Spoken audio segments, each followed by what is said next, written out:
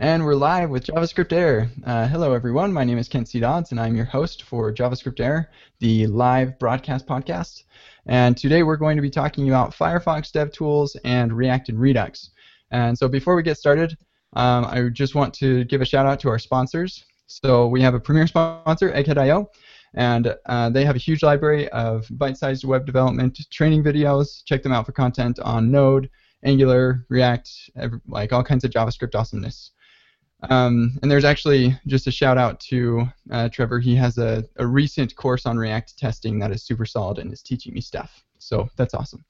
So then Front-End Masters is a recorded expert-led workshop with courses on advanced JavaScript, asynchronous and functional JavaScript, as well as a lot of other awesome front-end topics. So recommend you go check them out. And then Track.js. Track.js reports bugs in your JavaScript before your customers even notice them. And with their telemetry timeline, you'll have the context you need to actually fix the bugs. So check them out and start tracking JavaScript errors today at trackjs.com. And I'm getting really good at saying telemetry timeline. Cool. So just as a reminder for our viewers who are watching live, you can ask questions during the show with a hashtag jsAir question. And yeah, as always, follow us on Twitter and Google Plus to keep up with the latest. And also, we are a weekly podcast, and so our next episode is actually going to be introducing the JavaScript Air panel. And so we have some awesome panelists that have really cool backgrounds and lots of great experience that we can learn from. And so check us out next week, same time, same place. Cool. So let's go ahead and introduce everybody that's part of the show. For our panel, we have Dan Abramoff. Hey there. And Kyle Simpson. Hello. And Lynn Clark. Hello. Who's actually a guest today, so we'll be hearing from her a little bit more. And we also have Matt Zabriskie. Hello. And so we're also joined by some special guests, James Long. Hello. And Jordan Santell. Hi. And as I said, Lynn Clark is also a guest. So let's talk about this really quick. We're going to be talking about Firefox DevTools, and Lynn, James, and Jordan are working on the Firefox DevTools, and it's built in React and Redux, and so that's kind of our subject for today. So we probably should have just made Dan a guest also, but. Yeah, so let's get an introduction to our guest really quick. Why don't we start with Lynn? Can you give us an introduction to yourself? Sure. I am actually the newest member that's on this podcast. I joined the Firefox DevTools team a couple months ago, maybe even just 1 month ago. It seems like longer. And so I've come on to impart help with. We're really more at the beginning of this process of moving to React than we are at the end of it.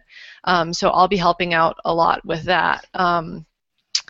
And so Jordan and James have been working more with the early experiments with React in developer tools. Great. James, what do you have to share with us? About myself? Yeah.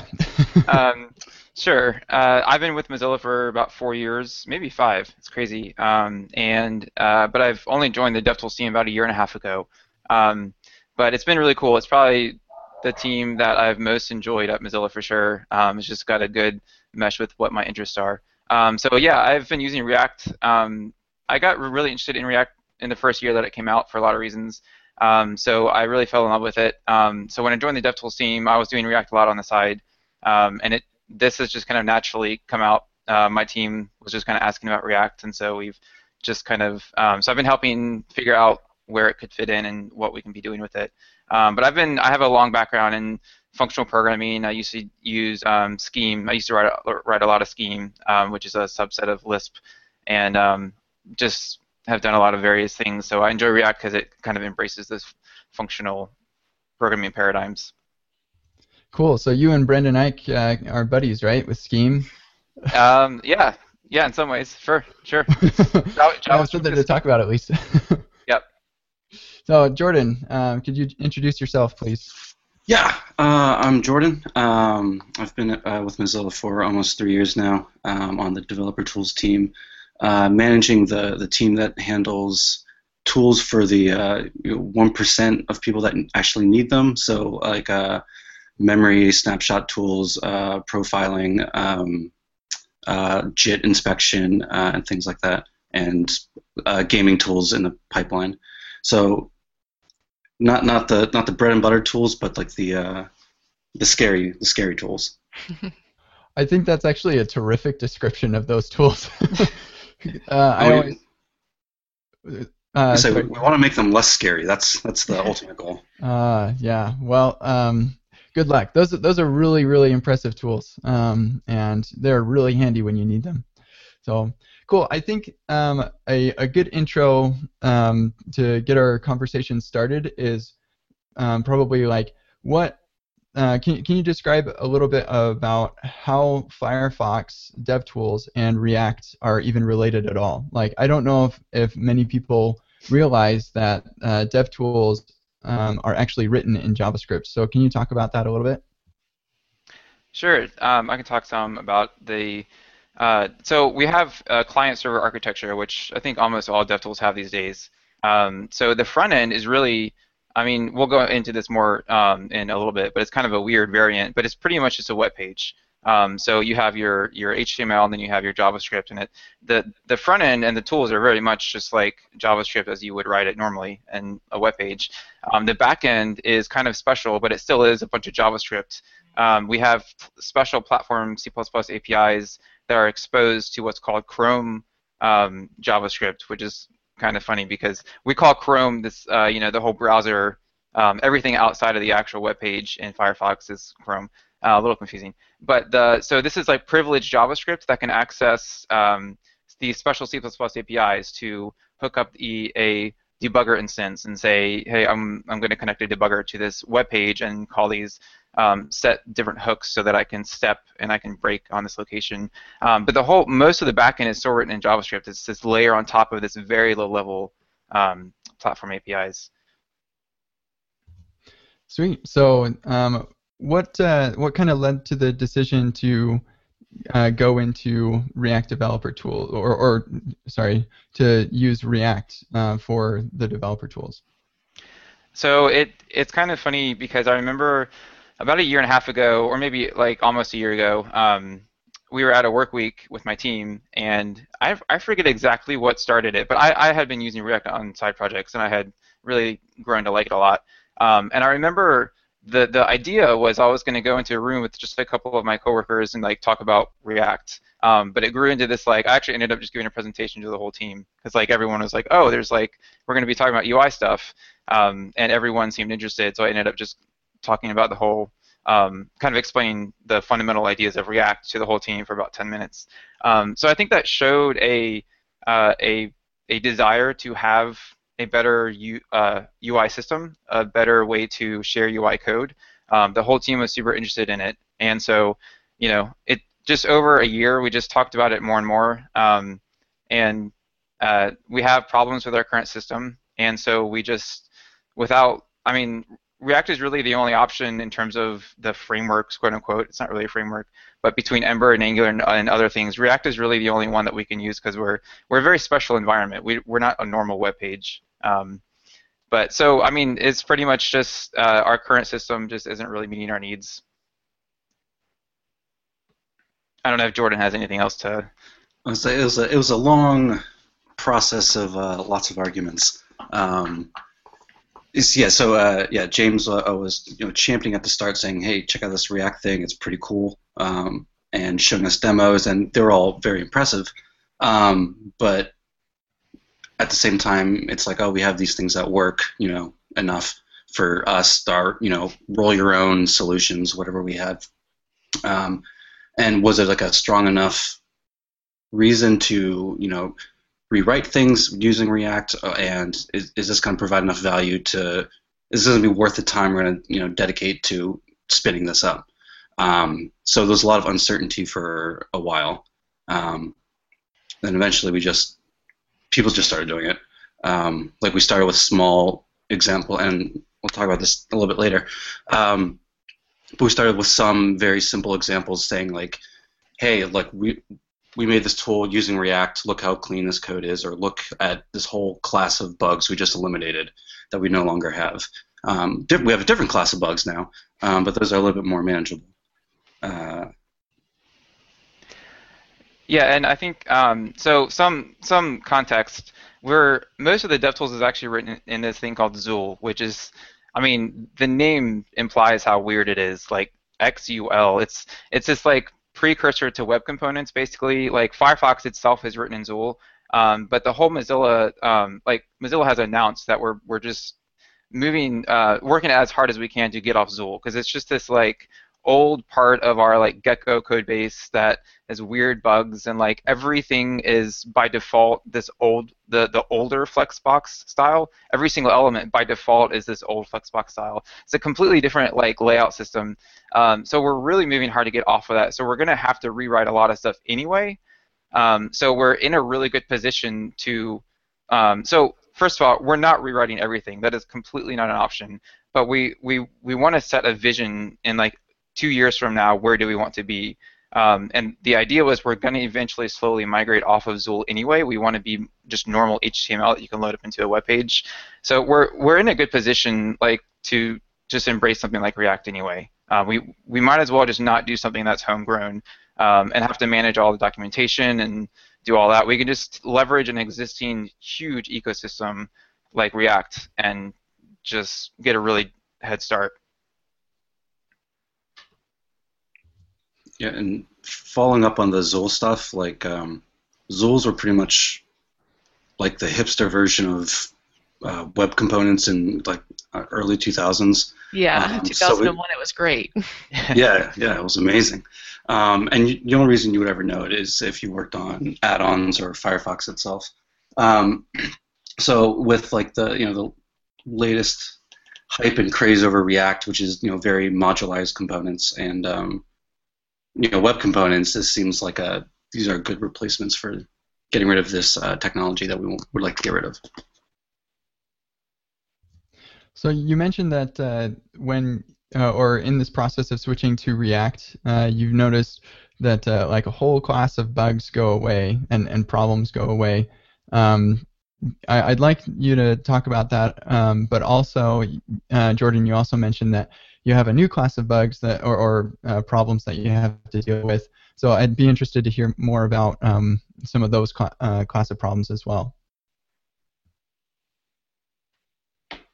So one of the main type of bug that I know. So a quick background. I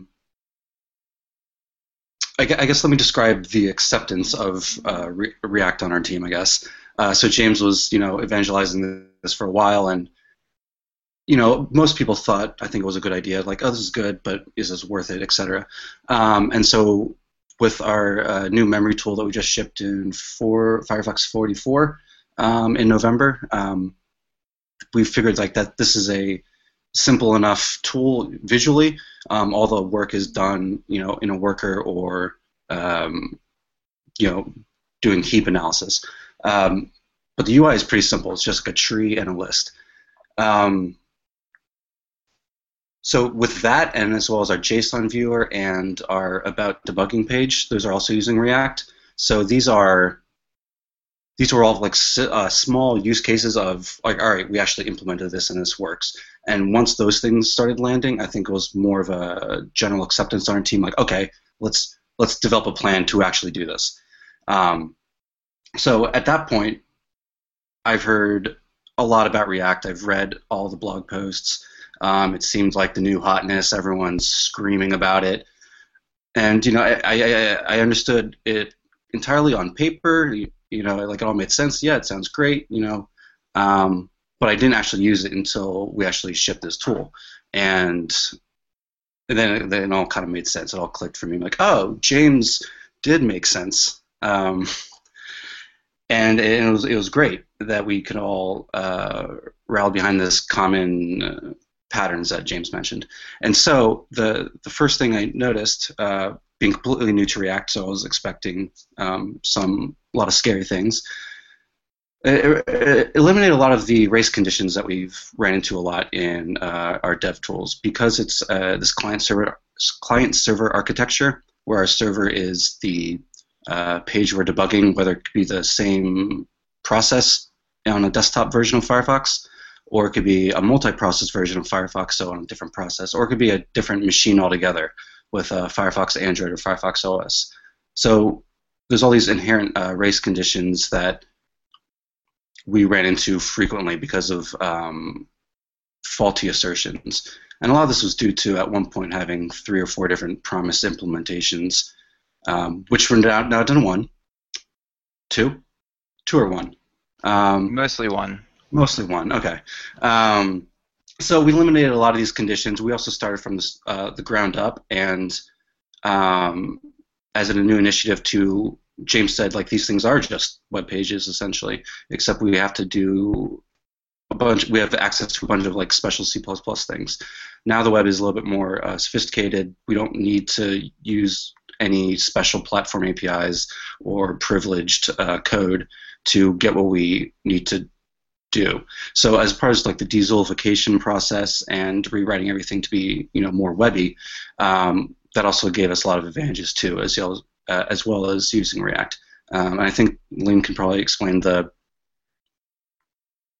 dezolification and the just the overall making things more accessible to contributors and making our lives easier as well. Sure. Yeah. James has already touched on the fact that it's kind of an older style of doing things. So one of the neat things about Zool is that, about React, is that it takes this idea that you had in Zool with components and actually makes it something that web developers want to use. XML has a really bad name, but it was a cool concept that you could extend HTML and create your own markup and attach behaviors to that markup. So it's kind of cool that React has popularized that. And so this doesn't really address any of the bugs that you see going away. It just makes it clearer for developers who are developing to be doing this. When they see Zool, it has a syntax that they don't know. When they see React, it's a familiar syntax, and that makes it easier for contributors to jump in. So I think actually that's one of the things that I really like about React personally is just how simple it is, I think, and maybe I don't know anything about Zool, so I can't make that comparison, but I can compare to my previous experiences, and for at least the way that I think about developing web applications, React just makes thinking about my application, its state, and just the way that I develop UIs a lot more straightforward for me. Mm-hmm. I think, yeah, that's the huge win for React, and not only React. I think Redux is such a great. I think it's winning because it espouses the exact same philosophies of React. So it just matches so well with React, where it's like you have these 3 functions. That's the API. Like it's all synchronous, just like React. And like all you have to do is like, oh, I have this async thing here. It's all of my async work is in this one place. Everything else is synchronous. When I add an item to the array of the state, it's like, oh, the view like rendered it to the LI and it changed the title up here. And it just all feels very much like you're just calling some functions and it all just magically works. So that's going to be huge because right now it's really hard to work in our DevTools because when you change one thing, a lot of other things tend to break. So I think this is going to be a drastic difference of just like it's going to be the bugs that you won't see are like there's no bugs or there's fewer bugs. So. No. Sorry, can I interrupt? So this is something I thought about a lot in terms of like how does Redux really help you or to have like less bugs or maybe less serious bugs in your app. And one thing I realized, which is like a really great thing in my opinion, is that for example, if you have some kind of state change and you see that the data is not correct, right? So view is rendering something weird. You always have a specific place to look at. So, for example, if you know that some kind of state that something is weird, you know that there is a specific place in your code, this is the reducer managing this part of the state, that is likely to have errored.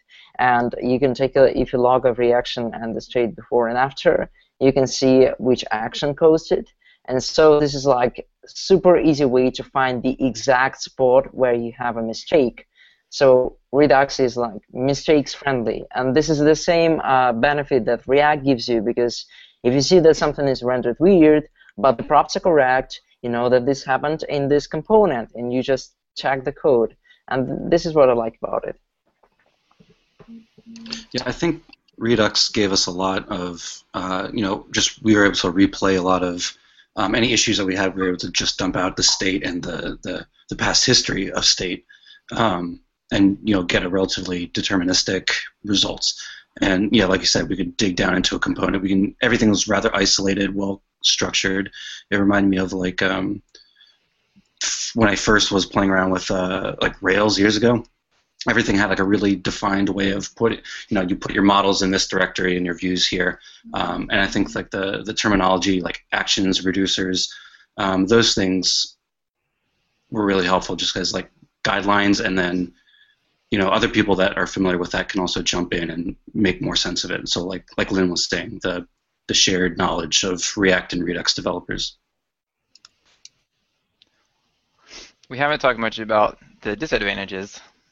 Yeah, let's get some of those. Yes. Do you want me to start? I can. So there's there's nothing as a silver bullet. One thing that comes to mind.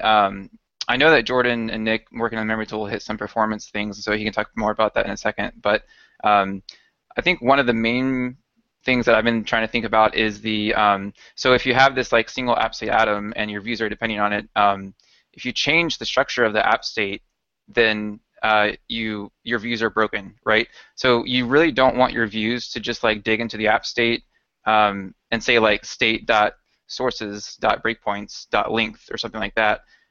What I did in the debugger was I actually wrote some functions as queries. I call them queries, but they're literally just functions that take a state and then they return something like get breakpoints. And so one of the problems is like now that you have this app state and are handing it out to your views, if you refactor your app state, which honestly happens more than you think, you have to end up. It's that kind of thing where you change one thing and you got to change a bunch of other stuff. So that's kind of a smell of something else some other abstraction needs to be there. And I know there's like libraries like reselect, which is really popular, and I actually haven't used that yet, but I think that kind of solves similar problems too. So that's definitely one thing. Yeah, I guess that was the first thing that came to mind. Yeah, this is what we suggest. We suggest using reselect, and we actually suggest more than that. We suggest that we call these functions selectors in documentation, but we don't put a heavy emphasis on them like we probably should, because it's a common problem in big apps. So what you usually want to do, in my opinion, is to put them in the same files as your reducers, because you want to collocate the things that know about the state shape. So in this case, if you've got a reducer managing some part of the state of the app, it's useful to define the selectors right alongside, for example, as named experts in the same file, so that they contain this internal knowledge of the state structure. And just like you have reducers calling other reducers, you can have you can compose selectors either by calling other selectors or by using reselect, which is more performant but also lets you compose selectors. Yeah, so that's something we definitely recommend if you care about performance and not breaking things. Go ahead, Jordan. No, I'll wait. I just wanted to ask about more of the, it was mentioned there are class of problems that, or a new class of problems that you had to deal with. What can you touch on some more of those different classes of problems? Yeah, sorry, I was rambling earlier about context and I didn't get there. This is me coming at it as a, I think I'm a pretty good engineer. So like looking at it completely fresh, running into some things. It's always a little frustrating learning a new framework or language. And so, like I said, it completely reduced a lot of the race conditions. Like it just wasn't there. We were just running into those, and having this deterministic approach means that was fine. So the issues that we were frequently running into were things when a React component view renders, perfectly. Like we had a list view. All right, we're going to remove this item from the array. Well, the list view is automatically updated, and that thing's gone. Or we edit some property in this state, and then it's magical. It's beautiful. It's amazing. So I was like, for the first 2 days, I was like screaming with delight, and then I was screaming with terror after that because. So we had this tree widget, and we load. So this is for the memory tool in Firefox Developer Tools. So it's a tree widget, and it could display essentially like a call tree of where all your objects were allocated from. So just a normal tree view, and you can change your snapshots, which snapshot view you're looking at. Snapshot being the state of your memory heap at some point in time. So you can toggle between different snapshots. So doing that, we didn't tag these element like the rows in the tree with like identification. So like going back and forth, we would have like trees opening and closing and like expanding like unpredictably. And after digging around with more of React's component APIs, and it's like that was just harder to debug. Like we just didn't have the tooling, and we were looking at the tooling, but this was like a 2-week learning experience. And traditional tooling is a little difficult to use in our environment that we're looking to make it better. So we just didn't have good tools to figure out like why is this React view doing this. It's like when it works, everything's beautiful, everything's great. But when I pass in this state and I'm not getting what I'm expecting, then it's just a different kind of problem that we need to invest more in React tooling. They were definitely screaming, literally, in the IRC channel. It's funny. With delight and terror, but... Nice. I've got a question. I'm curious, do you have something like React DevTools inside Firefox DevTools to use them? Is it possible to even use something like that? It is. So we have something called a browser toolbox, which debugs the Chrome, which is so confusing. Debugs like the privilege code. So there's no reason we couldn't throw in that extension right there, and it could load that up. I think that should work because our environment is so special and we're sort of a little bit more static and things. Sometimes we have some problems with libraries that assume certain things are in a certain way and ours is not that way. So somebody may have tried that, and I think it did kind of work. Honestly, I think for right now, I think once you get past the learning curve of React, I think that kind of stuff is mitigated some. I think the hardest part is like Redux, like what is going on in Redux. But in fact, just in this last week, I integrated the Redux DevTools, and that was super easy to integrate. And that's like super helpful. Like this is everything going on, and it's just like toggle it on and off. And that's personally, I find that way more useful than the React DevTools. Jose, I thought you did integrate those, James. Well, I think he was talking about the React extension, like the actual React DevTools extension. That it's this extension that shows the whole component tree, just like the R inspector does, and you can like go in and see the state of the component and stuff like that. So that's totally something we should look into for sure. Yeah, traditional tooling is a little bit difficult for us. Like, so this is probably a surprise. We do not use JSX in our tooling for build step reasons. So I guess we don't need a build step in that case, but we would really like one. So we're working on things like that. So it's a little weird to get used to. I'm actually curious if you can touch on not using JSX. Not that I'm questioning your decision. I'm more interested in what your experience is like.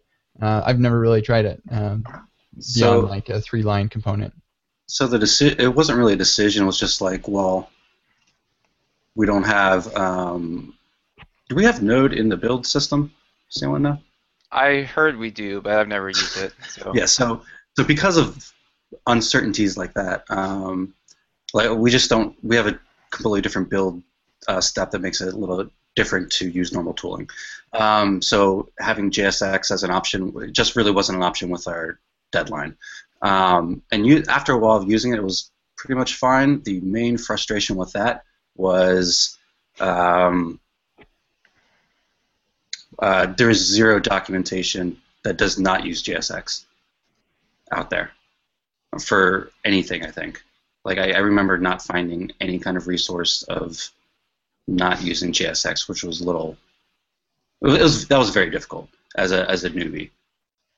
That's definitely, yeah. I can see it being hard for somebody who's new. I mean, for me, like, I can map it so well in my brain that I guess I'm kind of used to it. But so this is something I'm really passionate about, and I could probably talk a whole podcast about like tooling. I mean, obviously we've seen a lot of like discussions about tooling fatigue, but like, I honestly a year ago predicted that JSX would fade away, and I'm really surprised it hasn't, because if you look at all of the other frameworks that are doing like the virtual DOM style stuff, like nobody does JSX. It's like only React. Unless, I mean, I could be wrong in this, but like Andre Stalt's like Cycle.js, like Elm, of course they have their own syntax that might map better. Like all of them just like use what is the React.create element, or I mean not the React.create element, but like the React.dom stuff. So I don't really care about JSX, to be honest. It's totally syntactic sugar. I would adopt React without JSX in a heartbeat, and like it's like, oh, you know, the sandwich might not taste as good, but it's like I'm still eating a sandwich. I'm not starving to death. I don't know. I just don't care about it in some ways, and I think there are more people on my team that probably do want it, and so we probably will eventually do it. But like all of this stuff about tooling fatigue and stuff, we aren't using any of that tooling that people are getting tired of, and we are getting all of the benefits of React. Like we literally don't. In fact, the only tool that I'm going to use is Dan's React proxy to do hot module reloading for React components. But I'm going to use that directly, and we have our own custom loader, and I just hook that in, and it works. Like you just don't need the tools. You don't need them in React, and that's what I love about React. Like you can't do that I don't think you can do it in Angular. Definitely not in Ember. Like you have to pretty much have the tools. So. Yeah, I don't know. It's a little frustration to me that people blame like React for tooling fatigue when they are the ones that are feeling like they need to use the tools, but you don't have to. Yeah, I wanted to add that like if somebody is React beginner watching this show, what I suggest you to check out is a GitHub project, which is actually just a README called React How To by Pete Hunt. He's from the original React team, and he currently works at a startup, so he has perspective both inside and outside Facebook, and it's basically just a list of things you should learn and the order in which you should learn them. So his main thesis is like, don't try to learn 5 things at once. You're not going to need them. Just start with React, then learn NPM, and so on. So it's a great README. Check it out. Let's get that in the show notes, Dan, if you could. That is a I added it. Yep. Thank you. I also wanted to add another thing, which is like if you're confused about whether to use JSX or not to use JSX, so something I strongly suggest is to get a better understanding of what JSX actually compiles to and what elements are, because this is something that I'd say elements in React, which is the things that you get when you type JSX, are not similar to like any other view frameworks except like Virtual DOM. So it's I actually wrote a post about it. You can check it out on React blog. It's called Elements components and instances. And I'm trying not to use JSX there. I'm just kind of explaining what the relationship between these concepts are, and it's really important to understand them, because once you understand them, you will feel free to use JSX, not use JSX, because you'll just understand what actually happens, whether you use it or not. I'm going to put this in notes too. I have a question, maybe taking a little bit of a step back. I'm curious, obviously we've got several pretty big fans of React here speaking. I happen to not be really in the big React bandwagon. I'm actually currently learning it, but I'm not on the bandwagon yet. So I'm kind of curious, do you think, so first of all, to those on the developer tools team, do you think that you've signaled anything about the stability of React by choosing to put it into the browser? I think there's maybe a little bit of a difference, perhaps, between choosing a technology for building a browser versus choosing a technology for building a site that could perhaps more easily change. So is there any chance that React is painting you into a corner? Because my history on the web, I've been around quite a long time, and I've seen the ebbs and flows, and every 2 or 3 years there is a big thing that almost everybody seems to be convinced is the new solution, and we should do it this way from now on forever, and then it's not.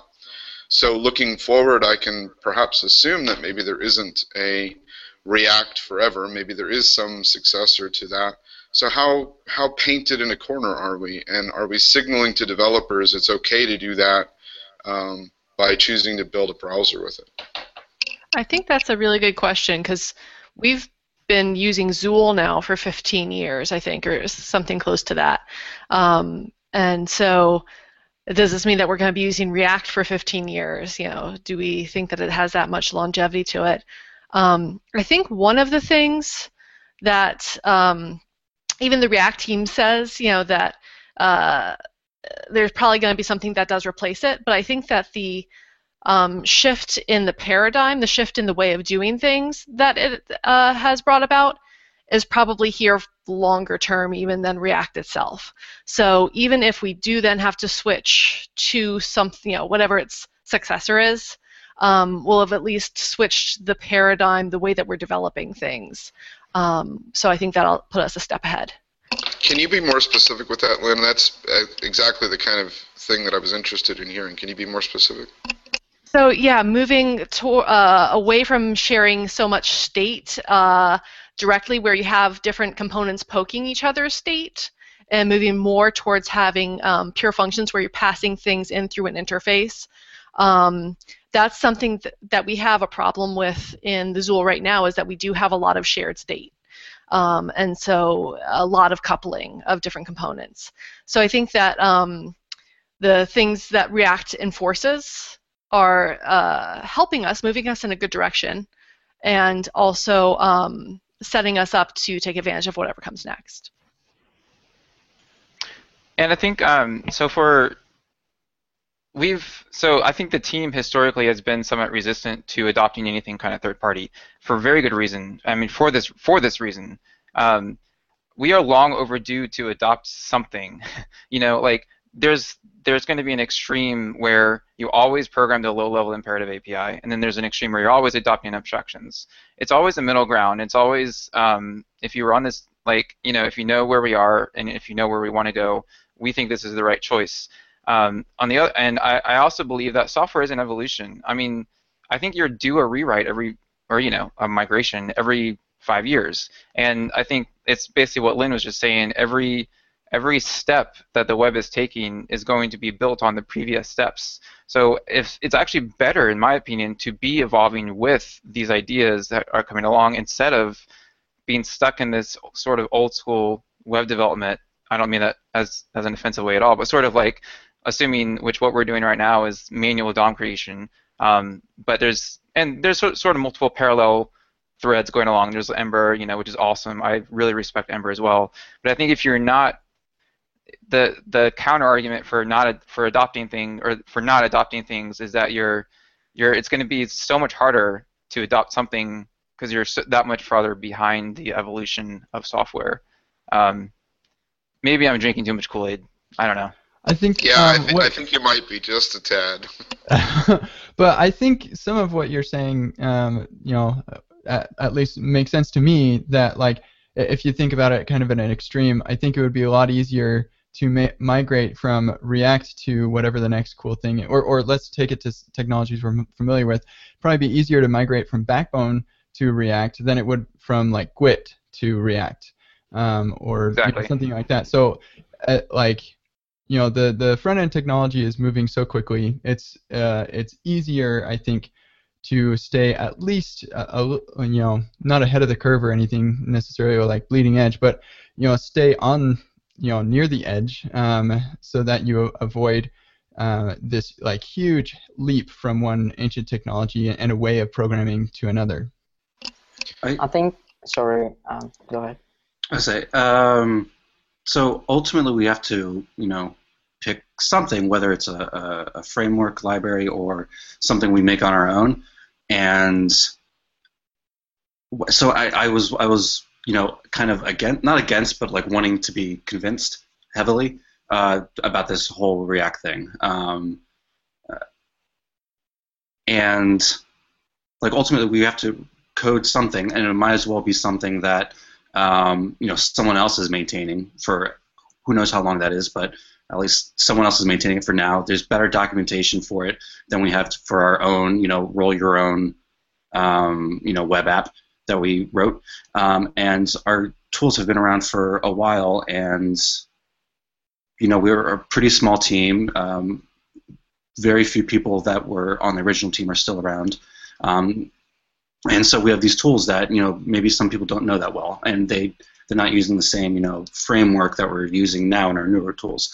So not only does this let us outsource the responsibilities of developing this framework and easy to point to documentation for contributors and for ourselves, but this also lets us rally behind just the same thing and make our tools consistent. So when React, in 2025, when React is gone and we're using, I can't think of a funny name for a framework right now, but we're using that, and then we're moving everything from React to that new 2025 hotness, rather than dealing with old legacy things that are no longer matching.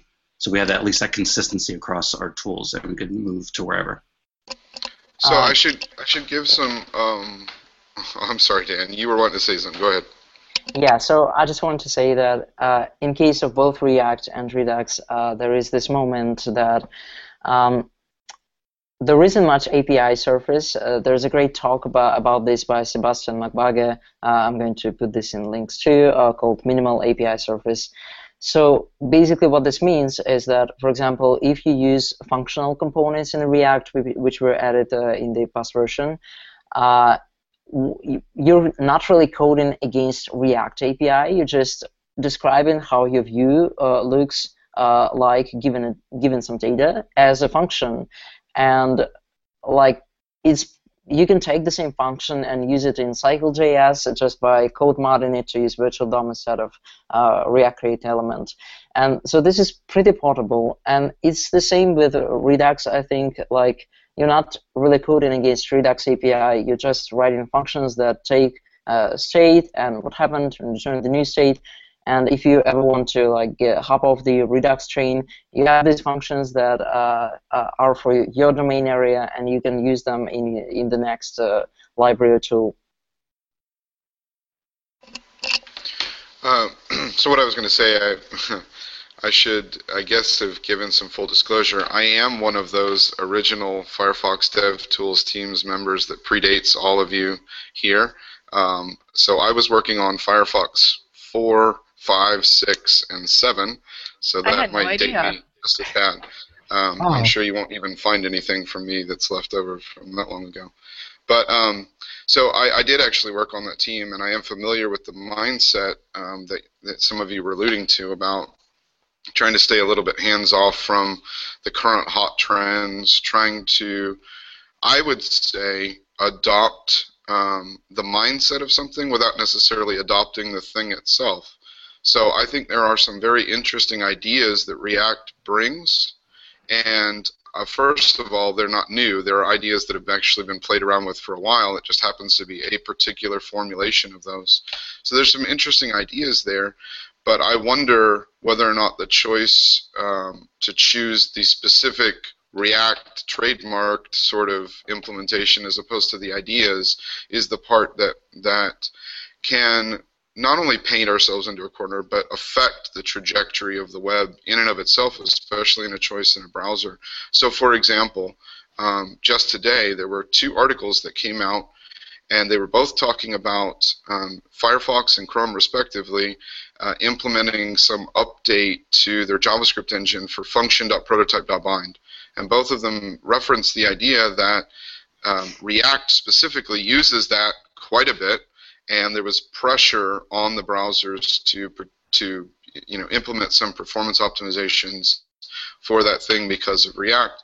Well, that cycle gets even more hyperbolic whenever those technologies become part of the browser themselves, and it can, I think, skew us a little bit. So I'm really only just asking to think about the choice of a particular implementation as opposed to the idea. Having worked on the developer tools team and knowing how difficult Zool was and knowing how difficult a lot of those things were, I'm a big fan of making it better. Anyway, I just wanted to disclose some of that so people understood where my questions were coming from. That's a great point. Like these popular frameworks will influence what is going to be optimized in V8 and SpiderMonkey and things like that. And I forget where I'm going with this, so I'll just stop. Cool. I think we are coming down on our time here, so if there was anything else that our guests or our panelists wanted to make sure that we discuss before we go into jsAir question hashtag on Twitter and our tips and picks, then now is the time. I think I'll say something real fast, and I think I don't know. I was thinking about it because of what Kyle was just saying, but I think like React's ecosystem is just so huge. That's just going to be a huge boon to us. An example of where that comes into play is like hot module reloading. I mean, this is going to be a significant step for us because right now we actually have to. We literally can't just refresh a web page. We are this weird Zool thing, so we literally make a change, close Firefox, restart it, open the DevTools, and that's how we develop right now. But now that we're yeah. So we're actually in the past month we have work going on to where we can dynamically reload it automatically. But that still loses all the state where you were, right? So using React, just in like a single night, I was able to drop in Dan's React proxy, which is the low-level API to proxy React components, and then I injected it with our custom loader to save a React component, and you immediately see the changes. I mean, this is going to be a significant upgrade into our development experience. So leveraging ecosystems is a huge part of, I think, being it should be a really convincing point to why it's good to use something existing. So the hot module reloading is just something I just got that working, so that's why I want to talk about it. But we're going to be having hot module reloading very soon, and hopefully we want contributors to be able to download Firefox and then just open up some source files and save it, and they can instantly start developing onto the DevTools, and that would be really cool. Sweet. Yeah, that's awesome. I'm so happy for you to have that big of an upgrade on your development experience. Thank you. Cool. Well, let's go ahead and we'll get to our Twitter questions. So we actually have only one, so if any of the viewers have any other questions about Firefox DevTools or React or Redux, now is your time to ask them with the hashtag jsAir question. Our one question comes from Jeff Welpley, and he asks, it seems like Elm and React have conceptual similarities. What does React do better than Elm? And I don't know whether anybody here really has first-class experience with Elm, but if you do, I don't really have first-class experience, but from what I observed people doing and so on. I'm not saying React does anything better than Elm. Like, these are completely different paradigms. What I would say is that React is probably more friendly to a typical JavaScript developer who is not familiar with like writing completely side effect-free code, this kind of stuff. So React gives you escape hatches, like set state, like lifecycle methods. So it gives you ways to do things imperatively when you need to do that. And Elm is more pure and more radical. So it's a great way to get into functional programming if you're interested in it, but it can be a bit hard for average JavaScript developer to get into. And it is harder to, I mean, this is an example I bring up, and I think Richard Feldman was like, yeah, we have a solution for this, of course. But so like the implications of not having set state means that in Elm, when you change something, literally the entire component tree is always re-rendered. And that sometimes can have performance problems when you're doing stuff like animations for a very specific element, whereas right now, like in Redux, it's kind of discouraged, but you're very welcome to like connect a very deep node in the component tree that's always re-rendering every 60 or every to have 60 FPS. So it's just easier to do things like that, I think, in React than Elm. And for with regard to Elm versus React, I would agree with Dan and James, but also way more people know React than Elm, and that matters a lot. You know, we're Mozilla, we all about open source contributions. And we see people struggle when like doing their first patch. We take for granted the things that we know, like, oh, you're just destructuring the return value from this arrow function. What don't you get? And I think we take for granted a lot of that knowledge that we know, and dropping something in that's very different to what they're used to, something like the functional reactive style of Elm. And maybe they played around with React. At least they have docs they can look at.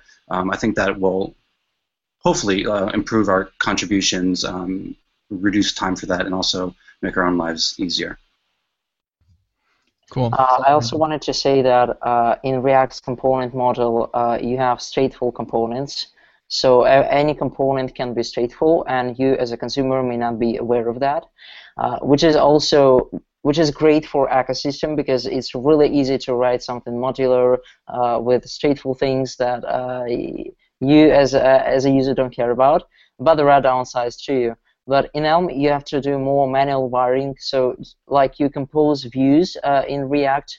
In Elm, you have to compose both views and update functions, and this can be a little bit like more manual wiring you have to do. But there are wins to be had in Elm's model as well. So it's a trade-off. That's half of our job, maybe more, is evaluating trade-offs. Cool. So we did get another question from Vile and Vinio.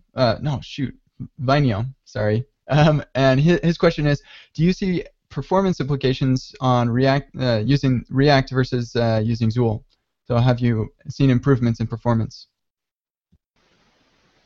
Yeah, actually, so Jordan can talk a little bit about a downside they kind of hit, because it does feel like, I've heard this before, it's kind of similar to a JIT in some way. I don't think it's as bad, but there's like a performance cliff where if you don't set your keys correctly, sometimes if you're doing large amounts of data, React suddenly starts getting slow.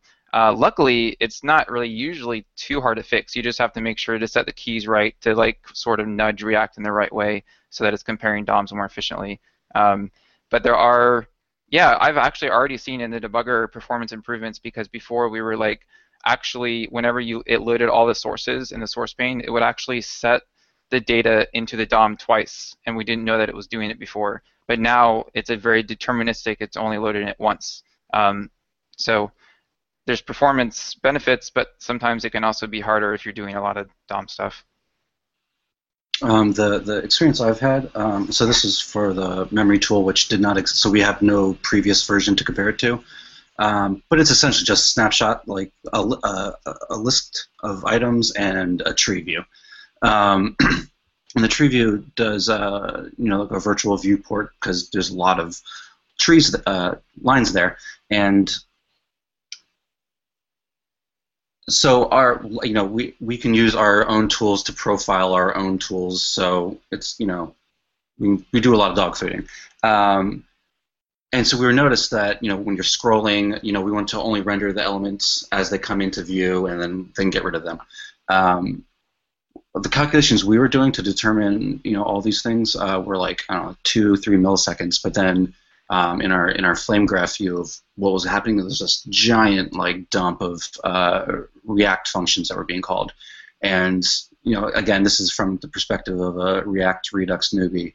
I had no idea what was going. I didn't even know where to start with this giant cluster of functions called, just because they were all internal functions, and it required a lot of digging around in documentation and just a lot of research in what is going on, because it wasn't evidently clear. And this, to be fair, this was with the development version of React, and we just. James, correct me if I'm wrong. I think you just landed the production dev version toggle because of reasons. So that. But it's coming. We're about to switch to production. But yeah. Woo! Okay. Yes, but the development version gave us a lot of those model validations, the prop types, which were great. So we I kind of want those in production. I want some errors somewhere if these things aren't happening. But I understand the development version of React adds a lot of extra performance overhead. So that's something I think we're going to probably research more, because assertions seem a lot easier with React and Redux than previously, and I think we should look more into the trade-offs of that. But I think it's really important to have these assertions that we do have and provided by us by React and Redux.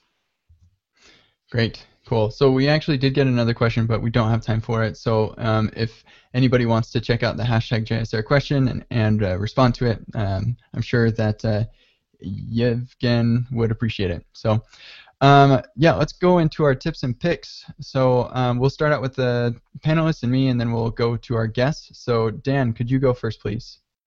Yeah. So I've got two picks today. The first one is that Lodash 4 is out, and it's been a long time, and it finally drops IE 8 compatibility. So yeah, check it out. It's a great release, and you finally don't have to remember the folder names. Like if you import individual functions, you don't have to write import from Lodash /lang/ something. Nobody remembers these. It's just Lodash / function name. So that's great. And my second pick is, you probably know that David Bowie died. So before he died, he released a video about dying. So that's pretty crazy, but it's amazing song, amazing video, really beautiful and touching. It's called Lazarus. So go check it out. Cool. Thank you. Kyle. All right. A few minutes ago I mentioned those two articles. What was interesting specifically about those two articles, not just that they were kind of coming from React, but what I found interesting most was that SpiderMonkey, Firefox's move was to bring function.prototype.bind from the C++ layer into the JavaScript layer, and V8 is actually doing the opposite and moving it from the JavaScript layer into the C++ layer. So it speaks to interesting differences in their internal architecture, both of them optimizing in opposite directions. One tip today, everybody that sees me in person, when they see my laptop, they see these strange two little black squares down where my wrists go. It's because I use these little palm pad wrist guard things to provide a better surface for my wrist to sit on. I don't use external monitors or keyboards or anything. I'm exclusively on my laptop 100%, and it's awesome to have. So I recommend you use, if you work on your laptop for any amount of time, use some kind of supporting comfort or soft pad. I'll have a link in there to the ones that I purchased on Amazon. It's not, there's no kickbacks or anything, but I swear by them, and so anybody that sees me in person always asks about them, and I always tell them about using palm pads. Two picks. just 30 minutes before our show went live, we had Microsoft released the Chakra engine, the core, into open source. So Microsoft Chakra is now fully open source. It's up on GitHub. You should totally go check that out. I think that's a huge, huge step. It's very nice timing that comes a day after they sunsetted all those old Internet Explorers. And my second pick, I just read a blog today about a client that's being written. It's called DevSpace. It's a client for GitHub for all the social parts, like the news feed and the interactions and things like that. So it's kind of like a tweet deck but for GitHub.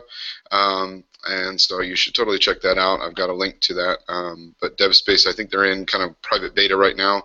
I've already looked at it. It's amazing. And so there you go. Cool. Yeah, that's awesome. And excited about Chakra. We're going to have Chakra, some people from Microsoft talking about Chakra in 2 weeks on the show. So check that out. It's going to be sweet. So for me, I have one tip, and it is related to the death of Internet Explorer, which, it's kind of funny to say that. But my tip is watch your analytics and encourage your customers to get off an unsupported and insecure browser, anything less than IE 11. But don't just totally drop it. That'd be dumb. Yeah, watch your analytics. Do what makes sense for your company, but do what you need to do to encourage your customers to not use something that is not supported. And then my picks, I have one pick. It's actually Dan's blog post, Elements, Components, and Instances. It's a terrific blog post, and it really kind of helps you understand exactly or more conceptually what's going on when you're using JSX and returning your UI from these functions. So yeah, that's a great blog post. Lynn, why don't we go with you next? Well, first I want to second that pick of Dan's article, Elements, Components, and Instances. It is really, really well written, and it, I think it just will help you think more clearly about all of these things, not just specifically in React. So you should definitely read that. And I'm probably actually going to do a code cartoon version that incorporates a lot from it. So my picks are actually related to what we were talking about earlier, James and Jordan, talking about kind of the group decision-making process, how you get a team to adopt something new, and how you just make decisions as a group in general. So one of the things that I saw this week was something that came out of Google, the 5 keys to a successful Google team. They actually did research into which of their teams showed the most group intelligence, made the best decisions. And they thought it was going to be based on having a bunch of high intelligence people put on a team, and it turns out that you don't actually have a huge correlation between individual intelligence and group intelligence. And the factor that they did find had a high correlation was psychological safety, how safe people felt in asking questions, saying things that might be perceived as dumb, So that's a really interesting read, and it's supported in other research. So you can dive deep into that line of research. And so one of the things that I found recently that I think helps with developing that that feeling on a team, I found a good book called Consensus Through Conversations. We've actually used it on the Firefox team a little bit, or on the DevTools team. Basically, it helps you have group discussions where you can get true consensus, not that kind of fake, nobody wants to say anything kind of consensus, but it actually helps you elicit more true consensus. So those are my 2 picks for this week. Cool, thank you. Let's go with Jordan next. I want to second Lynn's communication recommendation. She led our most productive meeting ever by following those things, so I'm really excited to read them.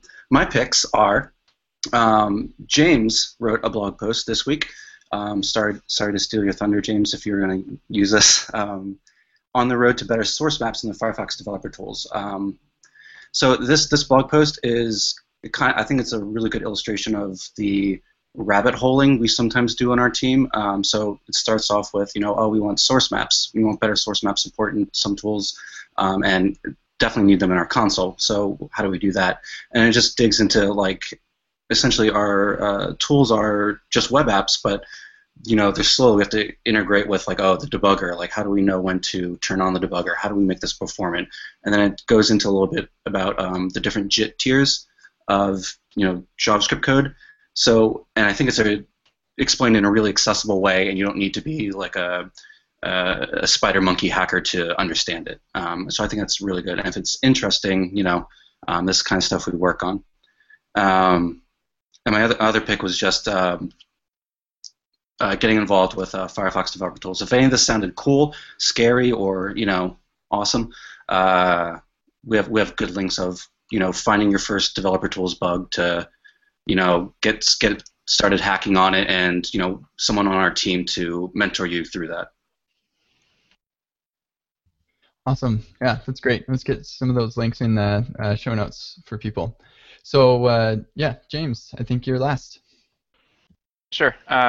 So for tips, I basically said the same thing. Use Firefox DevTools, and let us know how we can do better. We're at a really good time right now, and I work on the debugger mostly, and we're actually talking about like a new-ish debugger UI.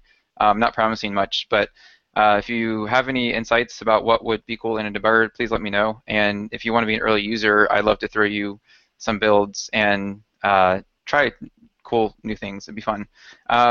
And for picks, so I picked OmNext, which some of you may have heard about, but I'm building a side project in OmNext, which is basically a closure script. It's David Nolan's library for, it's like an opinionated library built on top of React that is opinionated about components, not only components, but also about how it does the data fetching over the network. So it's sort of a combination of Relay and Falcor. But I like OmNext because, first of all, ClojureScript is cool, and second of all, it's way simpler than Relay and Falcor, but I think it gets the benefits of both, and in fact is better at both for doing certain things. It's more generic. You can actually have a simple node server with a REST interface, and you can make it work with that. So I've been really happy with just hacking on that as kind of the next step of doing data fetching, which is kind of we're researching a little bit to see if there's anything else we can do. James, are you saying that Firefox DevTools is moving to ClojureScript? Are you announcing that here today? I'm not going to say you heard it here first. Yeah. Cool. All right. So I'm going to wrap us up. I think that I'm going to change and say officially the show is 70 minutes, give or take, because we always seem to go over by 10 minutes. But it's always good content, I think. Let me know if you don't think that it is. So yeah, so to wrap up, you can submit suggestions to suggest.javascriptair.com and for episodes or guests, and then if you have feedback for us, like the shows shouldn't be 70 minutes, they should be 60, go to feedback.javascriptair.com, and hopefully in the future I can keep it down to 60, but I can't stop talking about this stuff. So yeah. So again, next week we're going to be talking with just the panelists. We're going to learn about one another's background and some of the cool resources that we've all developed. So I think it'll be a really good show. And yeah, same time, same place. Remember to follow us on Twitter, Google+, and Facebook to keep up with the latest. And also just again a shout out to our sponsors, Egghead, Frontend Masters, and Track.js. They're awesome for making this show possible. So that's it. Thanks everybody for showing up. Oh, one other thing I wanted to make sure to ask is could we get Twitter handles for our guests? James, why don't you go first? Sure, I am Jay Longster on Twitter. And Jordan? jsAntell, 2 L's. Awesome. And Lynn? Oh, I am Lynn Clark. Great. That way people can reach out to you and bug you about Firefox DevTools. Hopefully that's okay. Perfect. Totally Cool. fine. All right. Well, thanks everybody. We'll see you all next week. Goodbye. See Thanks ya. all. Bye.